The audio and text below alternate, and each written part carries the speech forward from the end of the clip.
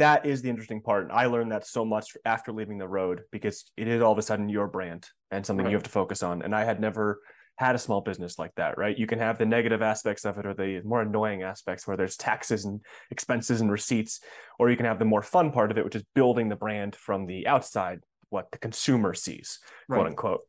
Um, but you quickly learn like cycling has lived and a lot of niche sports have lived on this thought process that from the Tour de France, which has sold it, right? That you're a billboard. That's what you do. It's unquantifiable. You just got to believe it.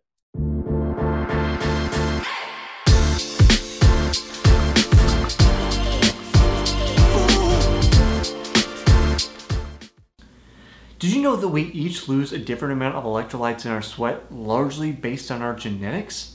That means that there's no one size fits all perfect sports drink for everybody because we each have unique needs.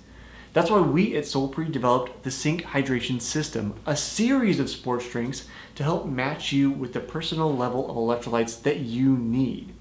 If you'd like us to help you match with your perfect sports drink, go to solpre.com/hydration-quiz. That's solpre.com/hydration-quiz. Welcome to the Smart Athlete Podcast. I'm your host, Jesse Funk. My guest today is a former pro road cyclist. He'll tell me in a minute, or tell us why he thinks that doesn't matter. Currently, a pro gravel cyclist, co-host of the show From the Ground Up. Most importantly, owner of Mini Dachshund Willie. You can find him on Twitter or Instagram at Alexei Vermeulen. Welcome to the show, Alexei Vermeulen. Thanks for having me. So, before I get too distracted, because we're already a half hour in and we haven't recorded anything. So sorry for you, the listener, you missed out on that half hour of conversation because we probably covered some good stuff. But so Lexi, you were telling me before we were recording why basically everybody and their mom can say that they were a pro road cyclist and why that doesn't matter. So let's jump into the can of worms here and tell me why road cycling is trash. Apparently, I'm using my words. Words. I was gonna say Jesse's making me sound. No, I wouldn't say it doesn't matter, but I think it's one of those things with any niche sport that there is no real line in the sand for when. Like, is it when you make a gas card preem at a race? Is it when you make $200 at a race? Is it when you're paid $1,000? Even when I was racing on BMC and I was an amateur still, I didn't consider that pro, right? Unless you're making a living doing something, and that's just my delineation of it. But it's always something that like I feel like I have to check myself because you'll meet someone, they're like, oh, I raced pro road for 10 years, and I'm like, oh, that's really cool, and then I'll go to say something that ends up coming off as inconsiderate without even realizing like, oh, they raced here, they did that, and like it's still big, like you're still risking it all for the biscuit. And training really freaking hard, but probably or weren't making a living at it, which is a very different side, right? And we all know it's very hard to make a living at your passion. Yeah, well, and this is a conversation I've had a number of times over the years on the show, with runners more so because there is no like official I'm a pro runner. So what is the delineation versus like we were talking about, about ITU, there's an actual license that goes along with professional triathlon racing. Yep. So even if you're not making a living, you've got a little card that says, Yep. I'm a professional. Yep. You can't just show up and be like, I'm racing the pro race today. No, there's procedures that have to be followed. Paperwork has to be filled out. You've got to have this and that. So I feel like that, I like that delineation because it's clear cut. Right. Now, I've met people who, even if they had their pro card, they're like, well, I didn't make a living, so I don't really, still didn't consider myself a pro. So it's kind of like you. But I don't know. I guess I'm one for like, as somebody who was chasing that pro card, I'm one for like, trophies and things like that, like easy marks of delineation. So that's my definition, and we'll just agree to disagree, I guess, maybe in that regard. No hard feelings. No, and I also think it's changing very quickly because yes. what if you're like you just got your pro card and you're making all your money through social media? or through podcasting, right? You're still making a living through your sport. So as we've been talking for the last 30 seconds, I might have just changed my mind a little bit. That's a tough thing. I think that's maybe the next evolution of some of the up and coming pros is figuring out how to do the social media component. Because so when I started the journey, that was 2011, 2012, and then on through to like 2018, trying to chase that pro license. I was aware that, like, at least at the time, got to have a blog and trying to put out content, and I'm terrible at it, despite being here on the podcast. Like, traditional social media, building a following, not my strong point. I'm good at other things, but I have help from other people with that stuff nowadays. But it seems like that's a great opportunity, because you have people that, like, say I was really good at building a following. Not a pro runner, never going to be a pro runner. That's why I try to do triathlon, because just speed's not there. But, like, if I can build a large enough following of people who listen to me talk about running or listen to the podcast or whatever, I can be, I'll say, I don't even know if elite amateur is accurate anymore. I'm so out of shape, but just, like, not even close to pro, and be making money from it. So then what I'm like, it's that influencer angle, but then at the pro level, like, arguably more influential, right? Arguably a better sponsored athlete, right? So then you have like, well, yeah, and that's what I think about as somebody who owns a company in the sports space. Like, I'm like, I view, at least for a lot of it, I'm not a big company, so it can't be like, Bianchi or if I said that right, or Canyon, or I can't just be like, here's a bike.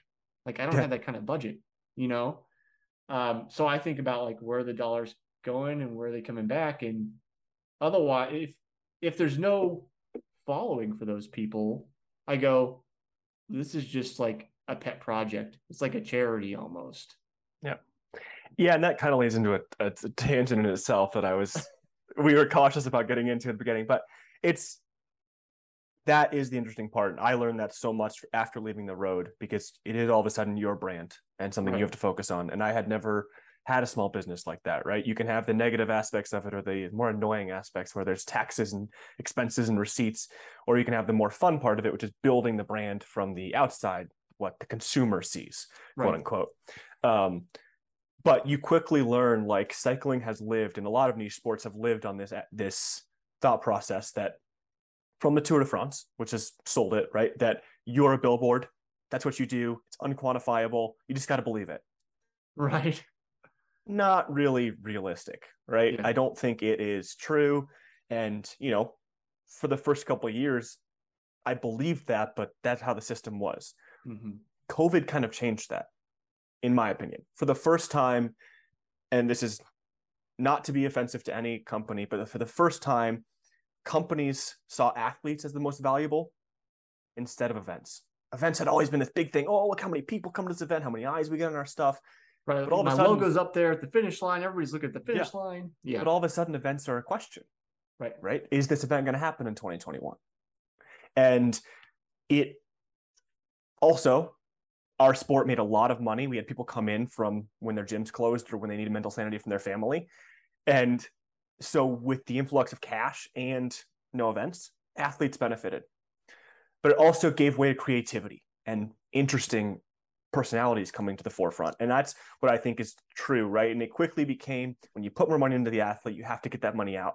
And I've really enjoyed that, because I think it's focused not only on racing, you have to validate the products you're riding on. That part we all understand as athletes, but also that you are a business.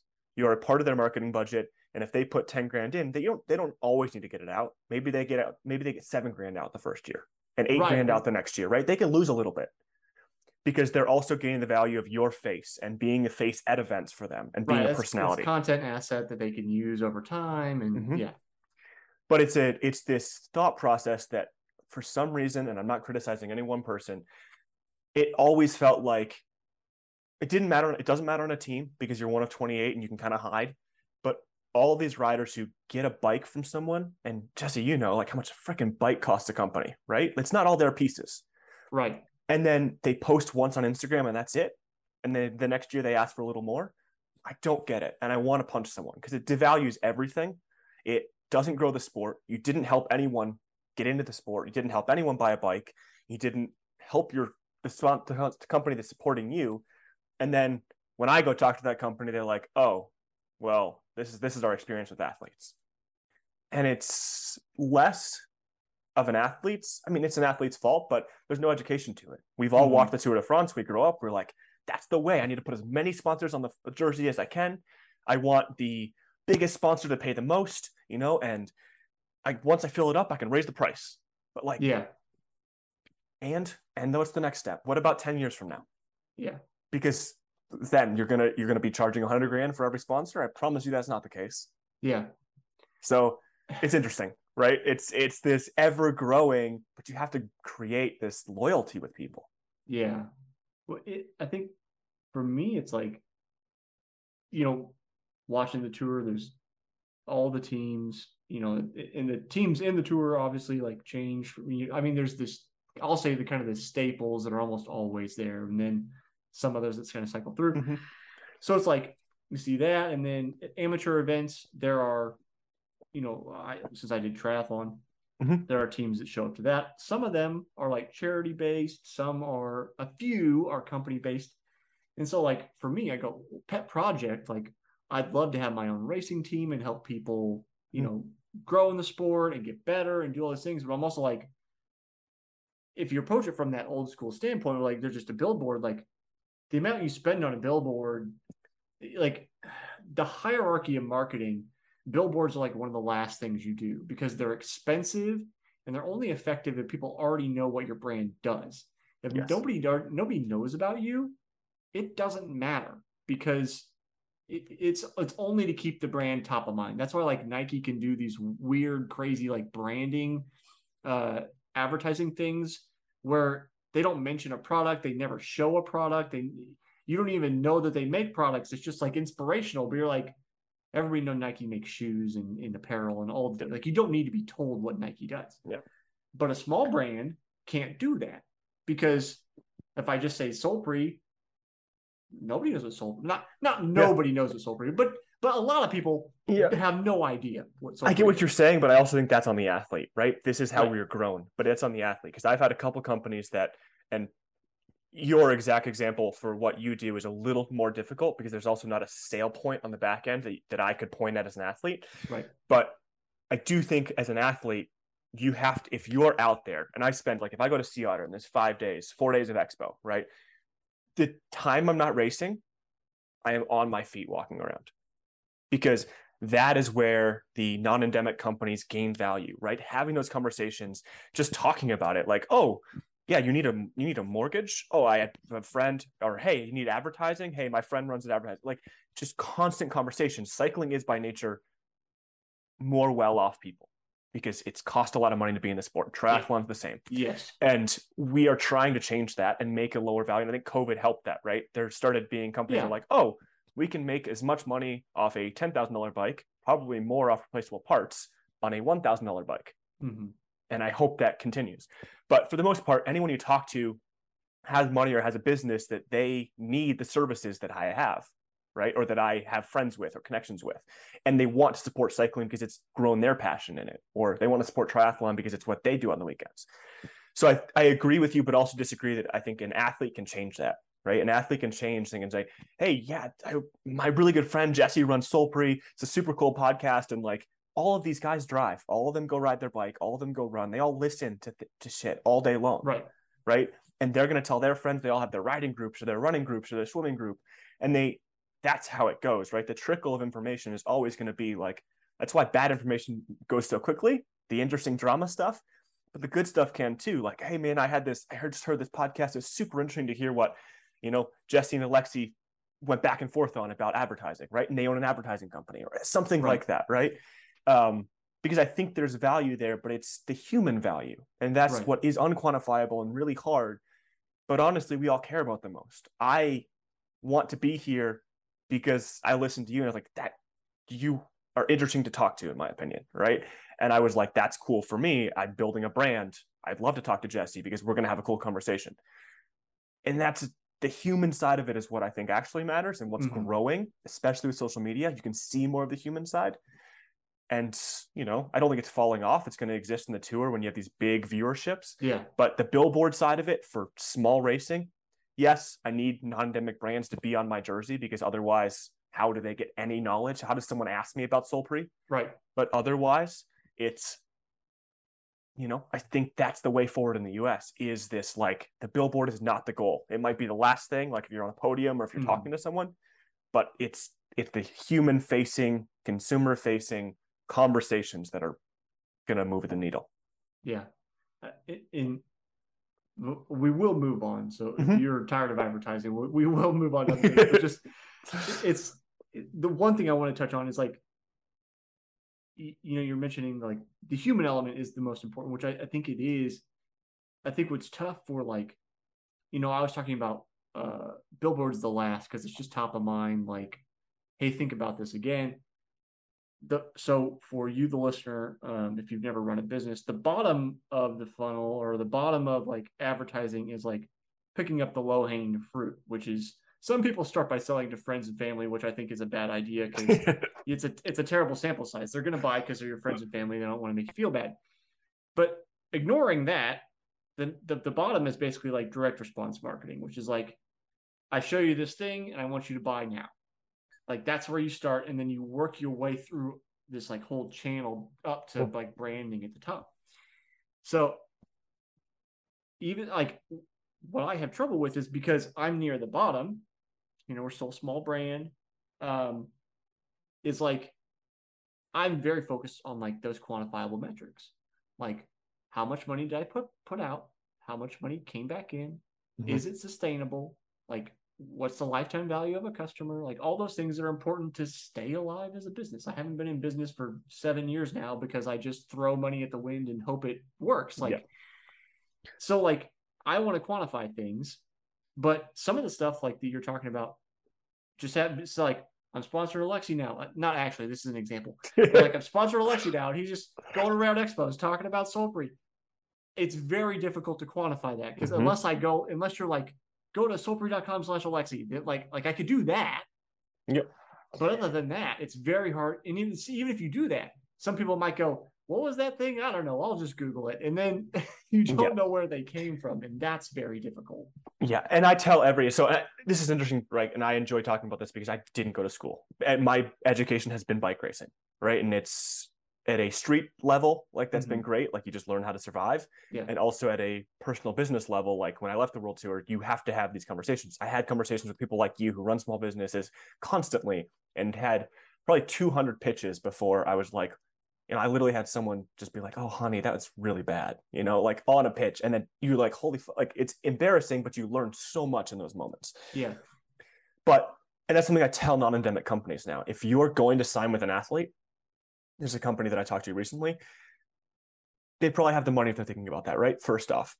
Secondly, it has to be longer term. You have to do more than a year because you're never going to figure out if you can quantify it in that year, because you need people to come back to you and talk to you about it. Hey, I heard Alexi was talking about your brand, or hey, I heard someone else talking about your brand. Yeah. 12 months. And it's even less than that because I wouldn't say any racing really starts until March, and we start negotiating again in August. Pretty freaking short, right? Yeah. So if you look at a 2-year contract, at a minimum, in my opinion, is for non-endemics, which is you have to really dedicate yourself to one person, in my opinion, for a small company. Yeah. But that's where you start seeing value, right? And it's hard, but that's where there's Q&M, not to throw out a plug, but it's a advertising agency in Ann Arbor where I grew up in Michigan. They work with a lot of big cycling companies, 3T and such. And when I first came back from the World Tour, he's a friend, right? He supported, like, we never had a contract. It was just, he was more helping as a friend. And that still exists on my jersey today, partly because of the relationship we have, but also because it's grown with me, right? The last 5 years, maybe he's only had 3 different customers come from me, but hopefully that pays for the money over each year in those 3 different instances, right? So you have a 5-year term and only 3 customers. If you were to just take 1 year, you'd be like, oh, fuck, man, you lost money.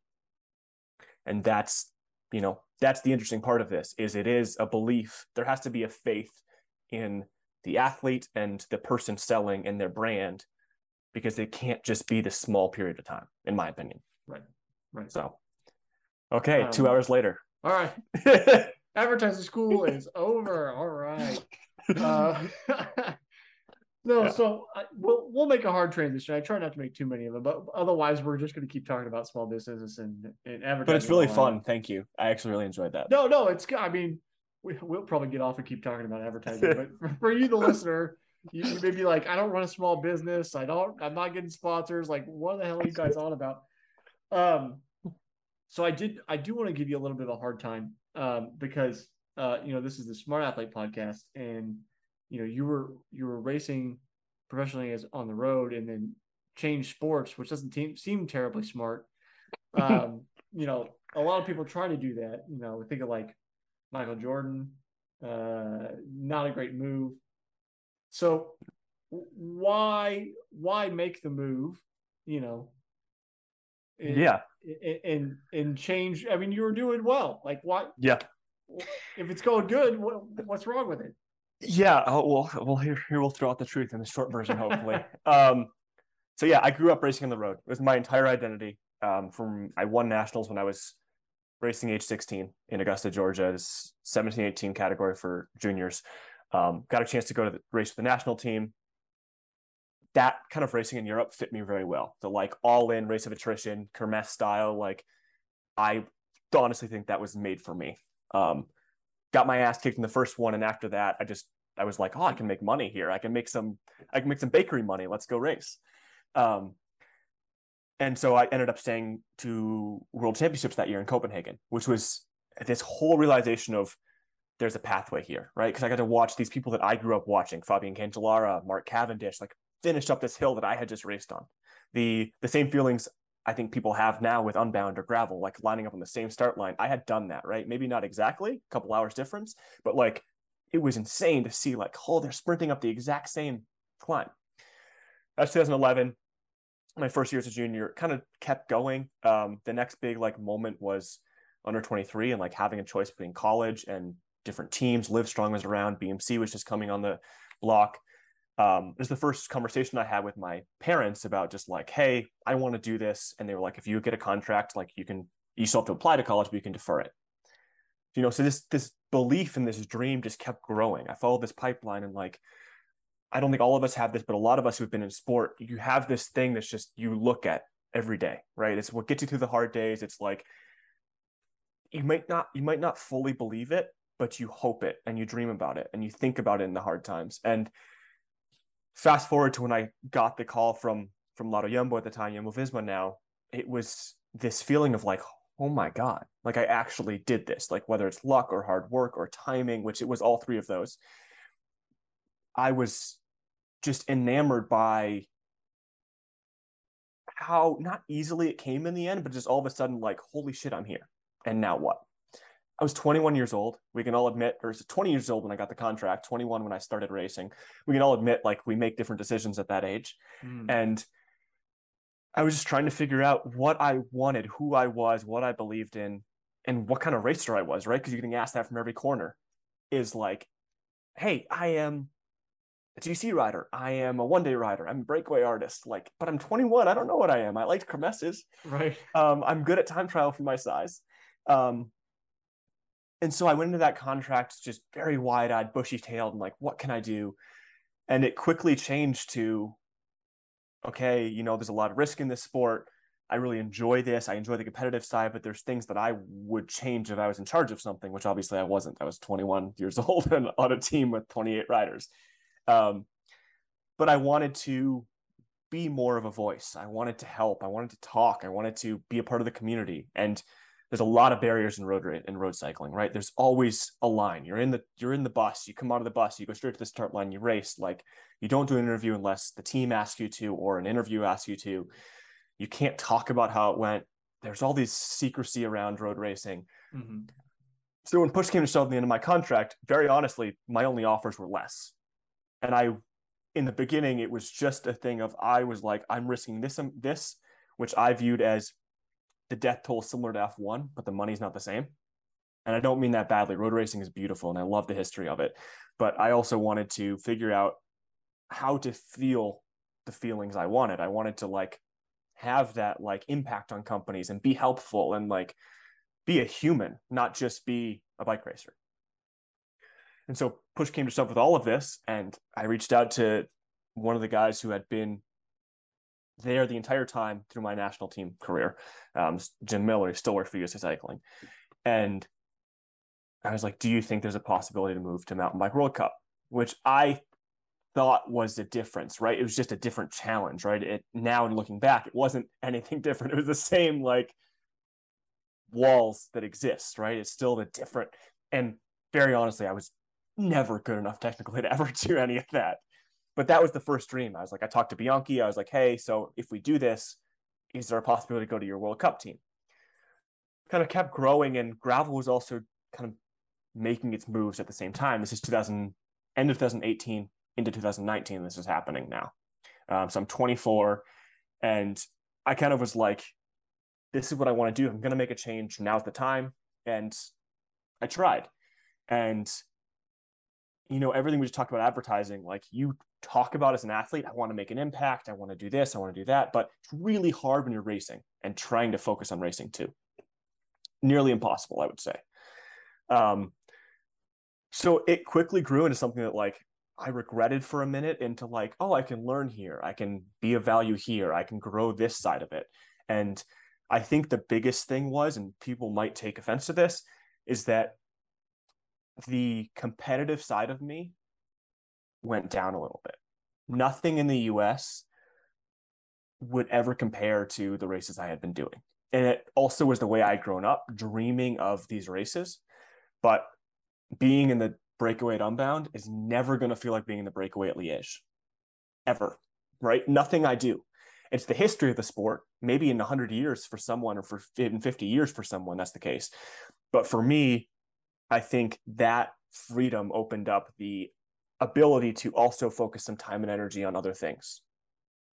And, you know, what felt like regret and felt like a stupid decision at times, maybe not a smart athlete, some would say, pun intended, I fell into a groove where right now, 2022, I've never felt more grounded and more pathway in front of me, right? Because I am all of a sudden in control of it. And that's, you know, cliche that we all want to control what we do. But, you know, I get to have a conversation with the companies I work with. And I'm kind of I've built this family as in like, I'm a mini employee to all these companies. I'm not just a marketing budget number.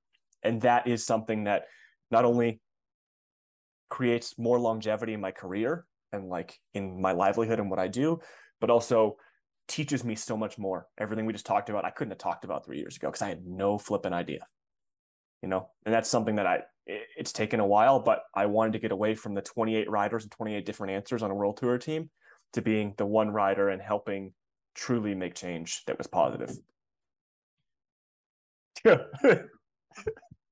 You said a lot, so much to touch on, but like, you know, anybody who watches the show on YouTube and to just listen to the show, you'll see me make notes, and Latinos, I'm making notes and stuff.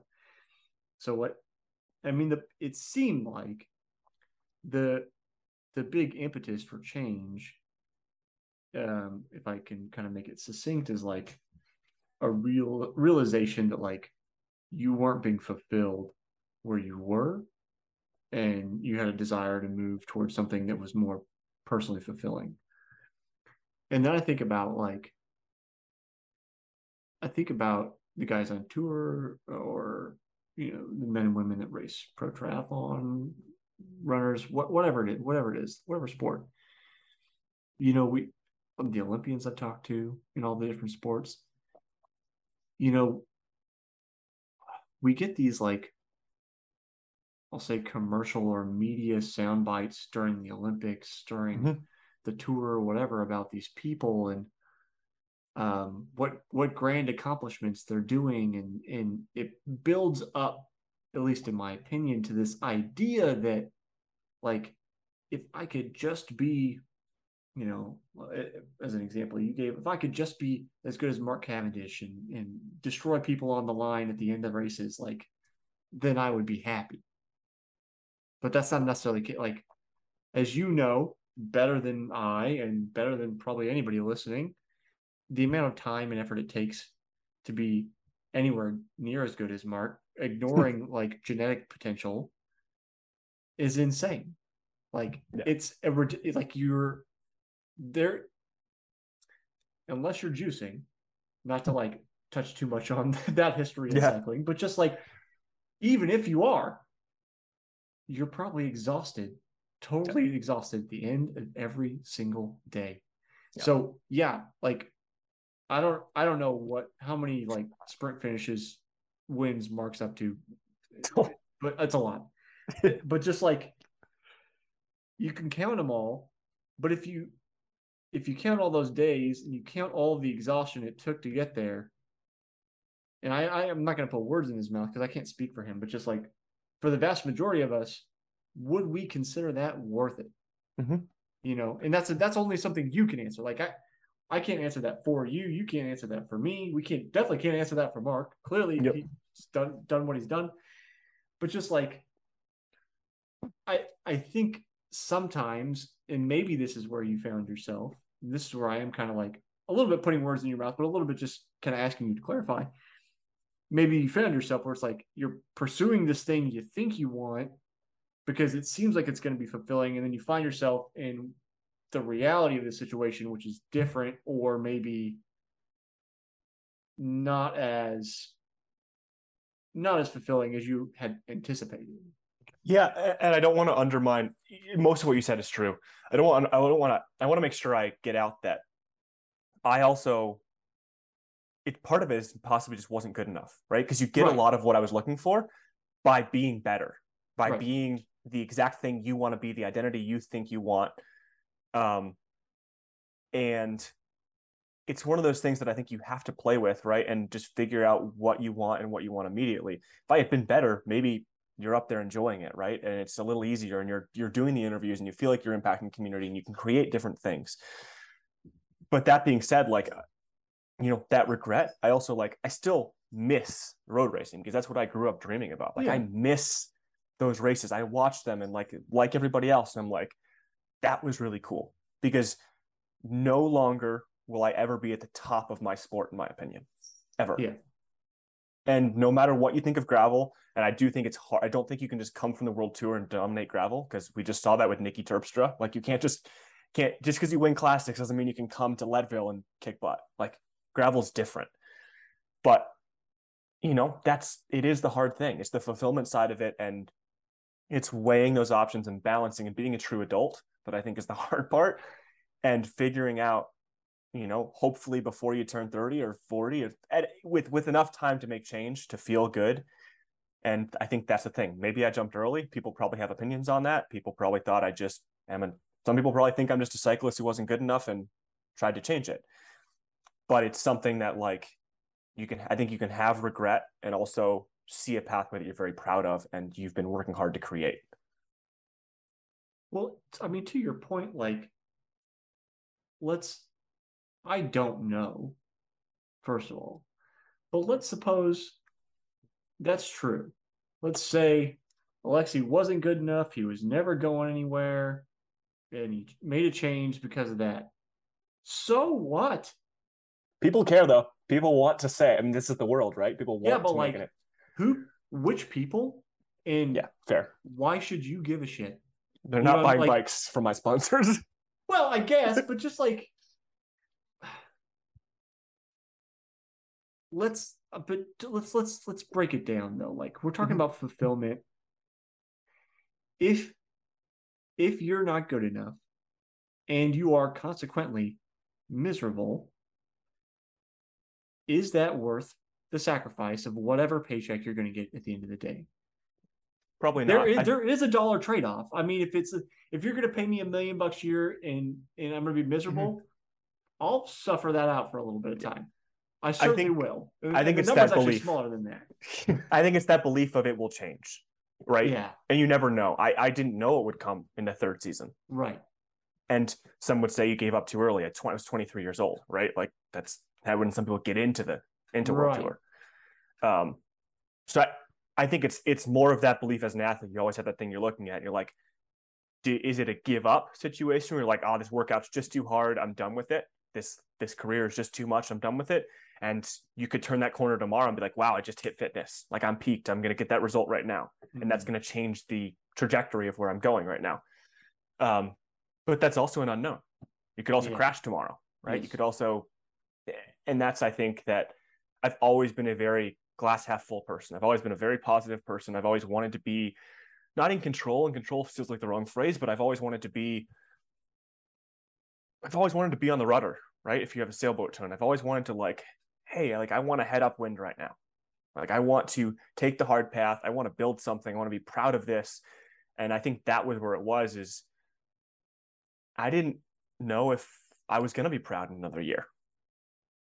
I was doing these big races. I was proud of what I was doing, but it had also gotten to the point where I was like, okay, what is the next step?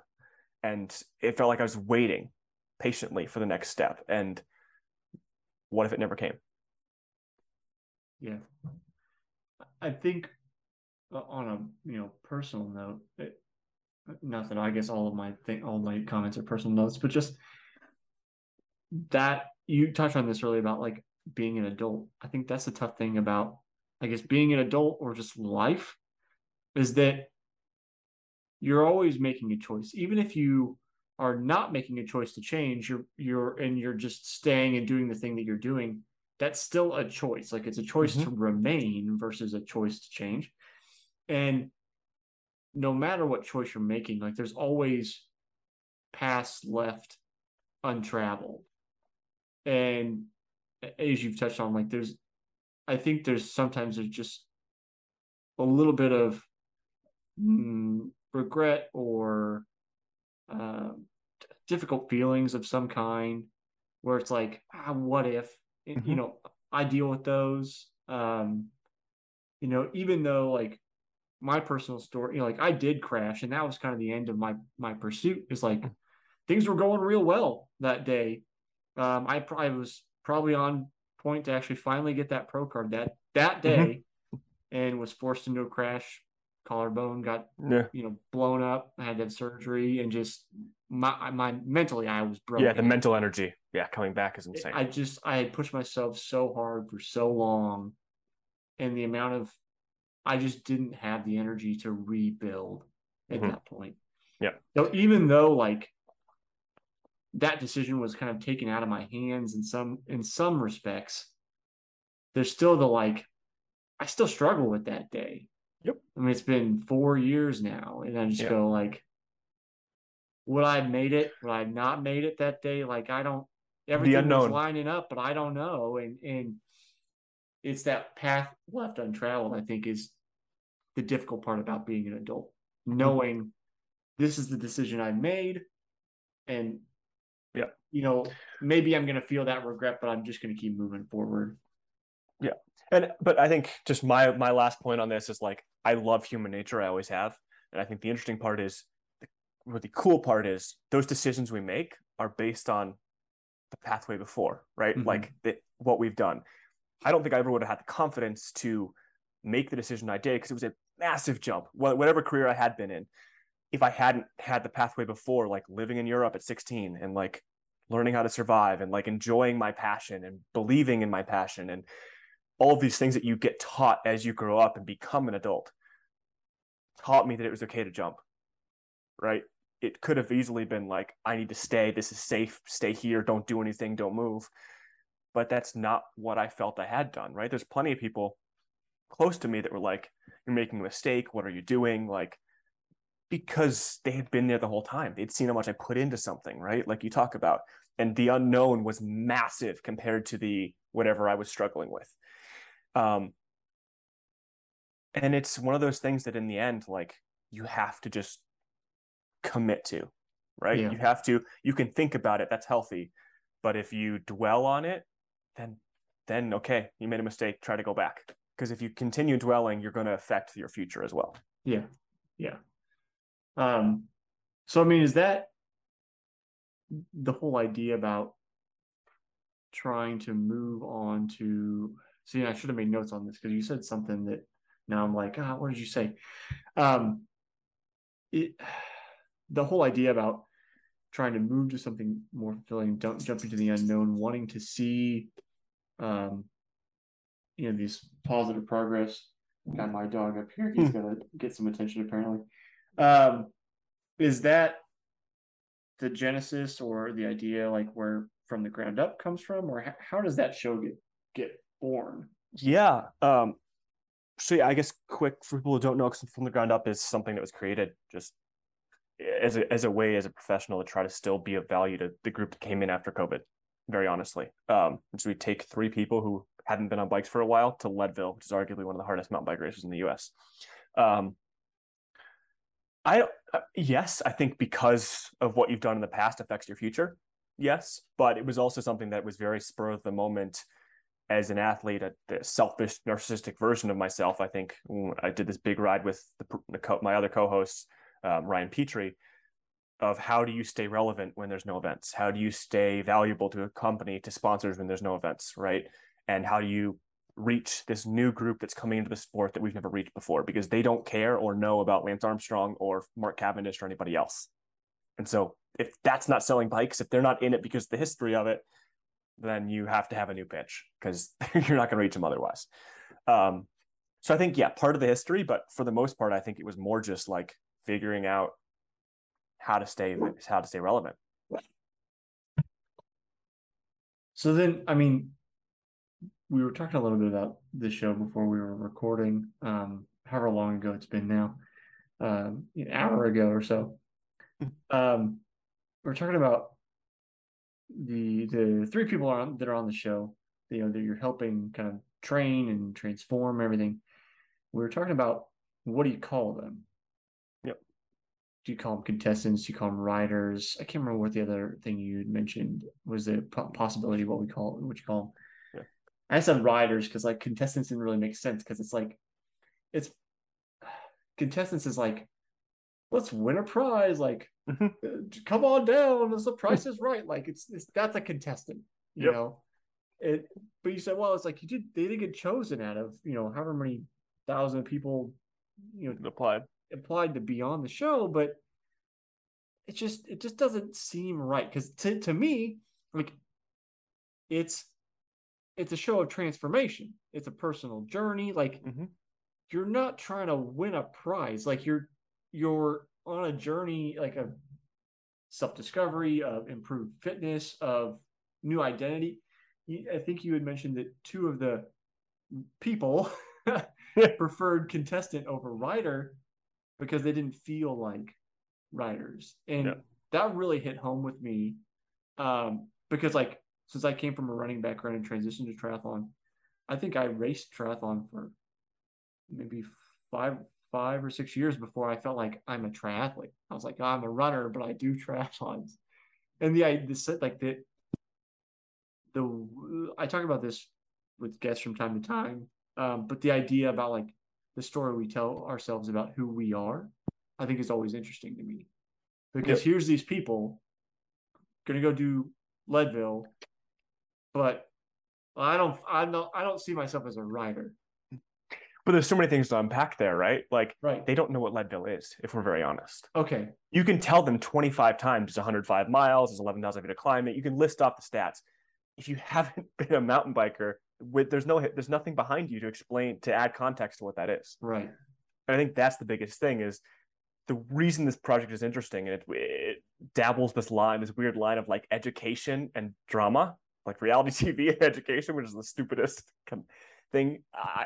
It doesn't make any sense to me, but it's because that's the beauty of it, right? Cycling is very intimidating and not very accessible. And if you create something that, like, the best phrase I ever heard was, hopefully this project, the series makes people want to get off the couch instead of stay on and watch another episode. Yeah. Like, that is the goal, right? For everyone to look at it and be like, I have no idea what this is, but it's worth trying. Because a lot of people, we get stagnant, right? We find sport is special because you can keep setting goals. Most of the time in a lot of people's lives, you get to a point where you feel like that's it. I have my life, I have my track, I'm just going to continue pushing. I'm going to grow up this ladder. But they don't dare to dream anymore, because why would you dream when there's nothing ahead of you? And I think that's the biggest thing the project offers, right? You give people a chance for 6 months to absolutely dedicate themselves to something that is damn near impossible. Let's be very honest. Like, nobody is going into this being like, I'm going to finish, no question, because it's so foreign. Yeah. It's so sideways. There's people who we interviewed, people who finished on the like Leadville is a lot of time cuts, right? And the 12-hour mark is the cutoff for the belt buckle. Mm-hmm. We were interviewing people who finished right around that cutoff. So they rode their bike for 12 hours. A couple of them had done Ironmans and done 100-mile runs and said Leadville the mountain bike was the hardest thing they'd done. That is bonkers. Yeah, right. But it's because of it's this foreign thing, right? They probably were runners. They probably were something else. And this is the new frontier. And that's part of this, right? Like, you see this from the ground up is more about the human side of it. If we want to tie back into the advertising, right? The human belief in yourself that is more interesting than the race itself. I think I missed the part where it was 6 months of preparation. It reminds me, so for a little plug for myself, I guess, or really a podcast guest, if you go way back, episode 28, Will McGough, he wrote a book called Swim Bike Bonk. And it was not his intention to do this schedule, but basically his book publisher forced him into this schedule. And he had to try to get ready to do an Ironman in 3 months. From couch to Ironman, 3 months. No training whatsoever. His thought was like, I think his original thought was something like, I'll do it like next year. Like, we're going to build up to it. And then they're like, no, you misunderstand the publishing schedule. You're doing it this year. And he's like, crap. And so check out that interview with Will back on episode 28, but check out the book too, if you're interested in people that go through this kind of rapid change challenge. As I talked about with him in the interview, like, I kind of like hated him for the first half of the book. Just the way he talks about the sport and everything. I'm like, he's so disrespectful and he thinks he's hot shit and all this stuff. Because because like you said, there's no context. You don't understand. You don't understand how insane the task ahead of you is. So it makes me kind of feel for the contestants / riders in not having that context. Yeah. And you start to get it in little things, right? Like, they went and did Unbound, and you're like, oh, it just rode 100 miles, but not at altitude, not up mountains, not on a mountain bike. Like, there's so many little things that are thrown in your path. How many times are you going to crash at Leadville? That takes time. Are you going to flat? Like, it's all of these things. And like, so this was the second season of From the Ground Up. Episode 2 released on this past Wednesday. And it's so interesting to watch it back and see their progression, because that's probably the most beautiful part of this is at the end, you create these lifelong memories, and there's also a diary of it to go back and watch. Even if no one else watches it, we get to go watch it, which is kind of special.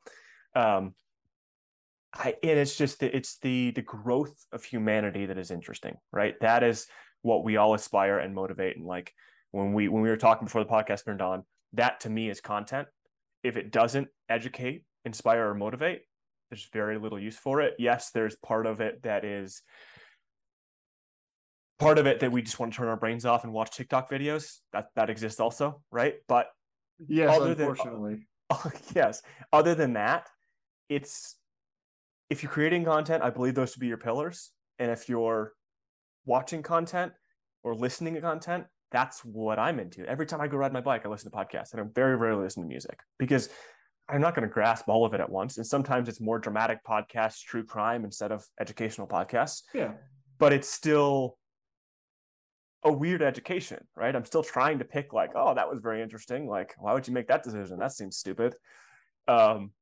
Because that's the fun, right? And you have these people that I was very surprised in the second season that you still had people wanting to do this after they watched people struggle and suffer so much the first year. Because you walk up the first time when we have the first episode always delivery visit, right? You come in, it's overwhelming. You drop all this stuff off. Here's your new bike. Here's your trainer. Here's heart rate monitor, numbers, blah, nutrition.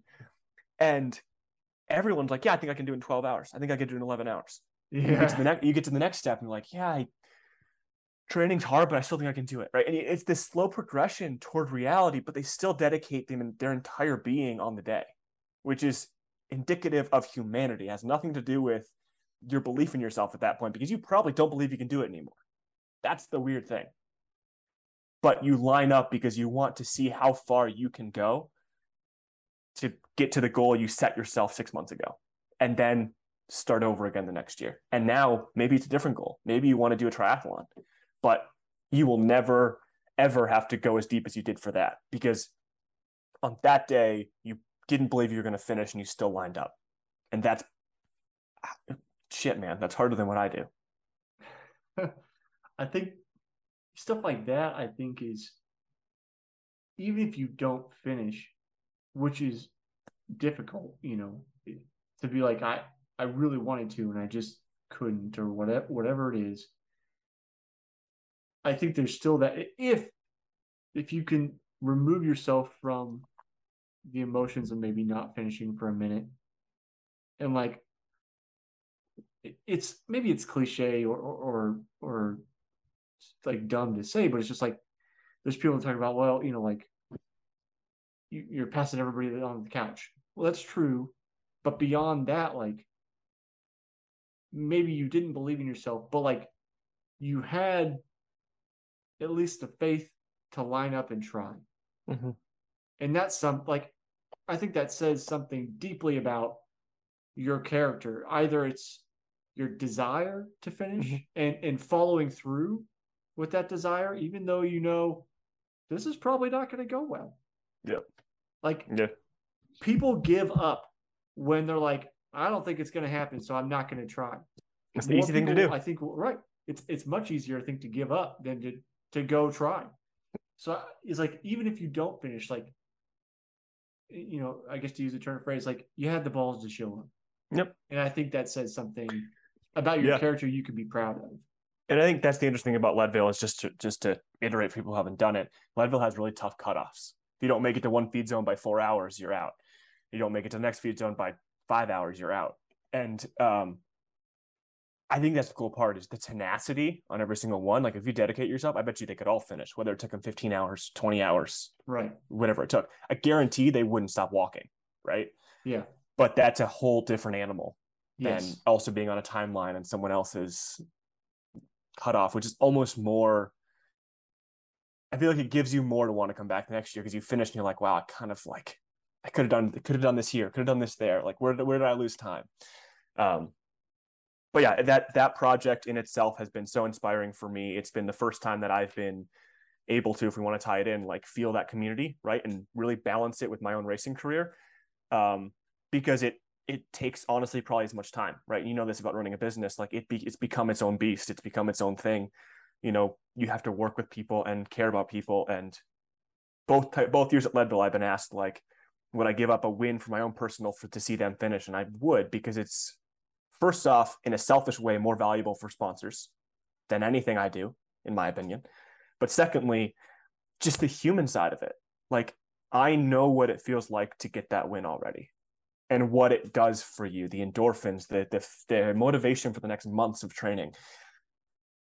To see someone dedicate themselves and accomplish something of that magnitude, that improbability, would literally change their life forever.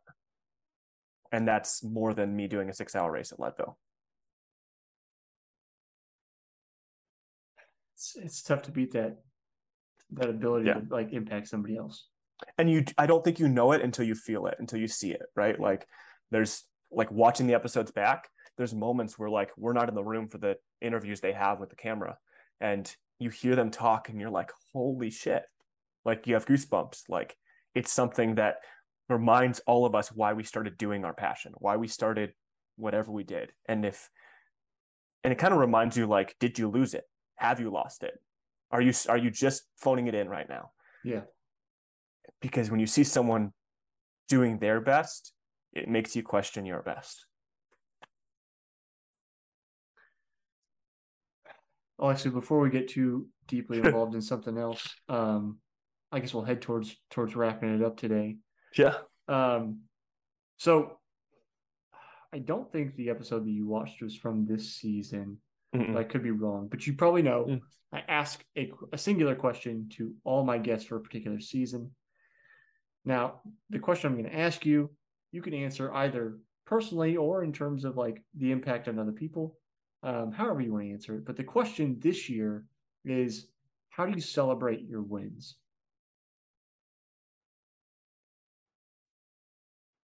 Yeah, dude, that's a good question.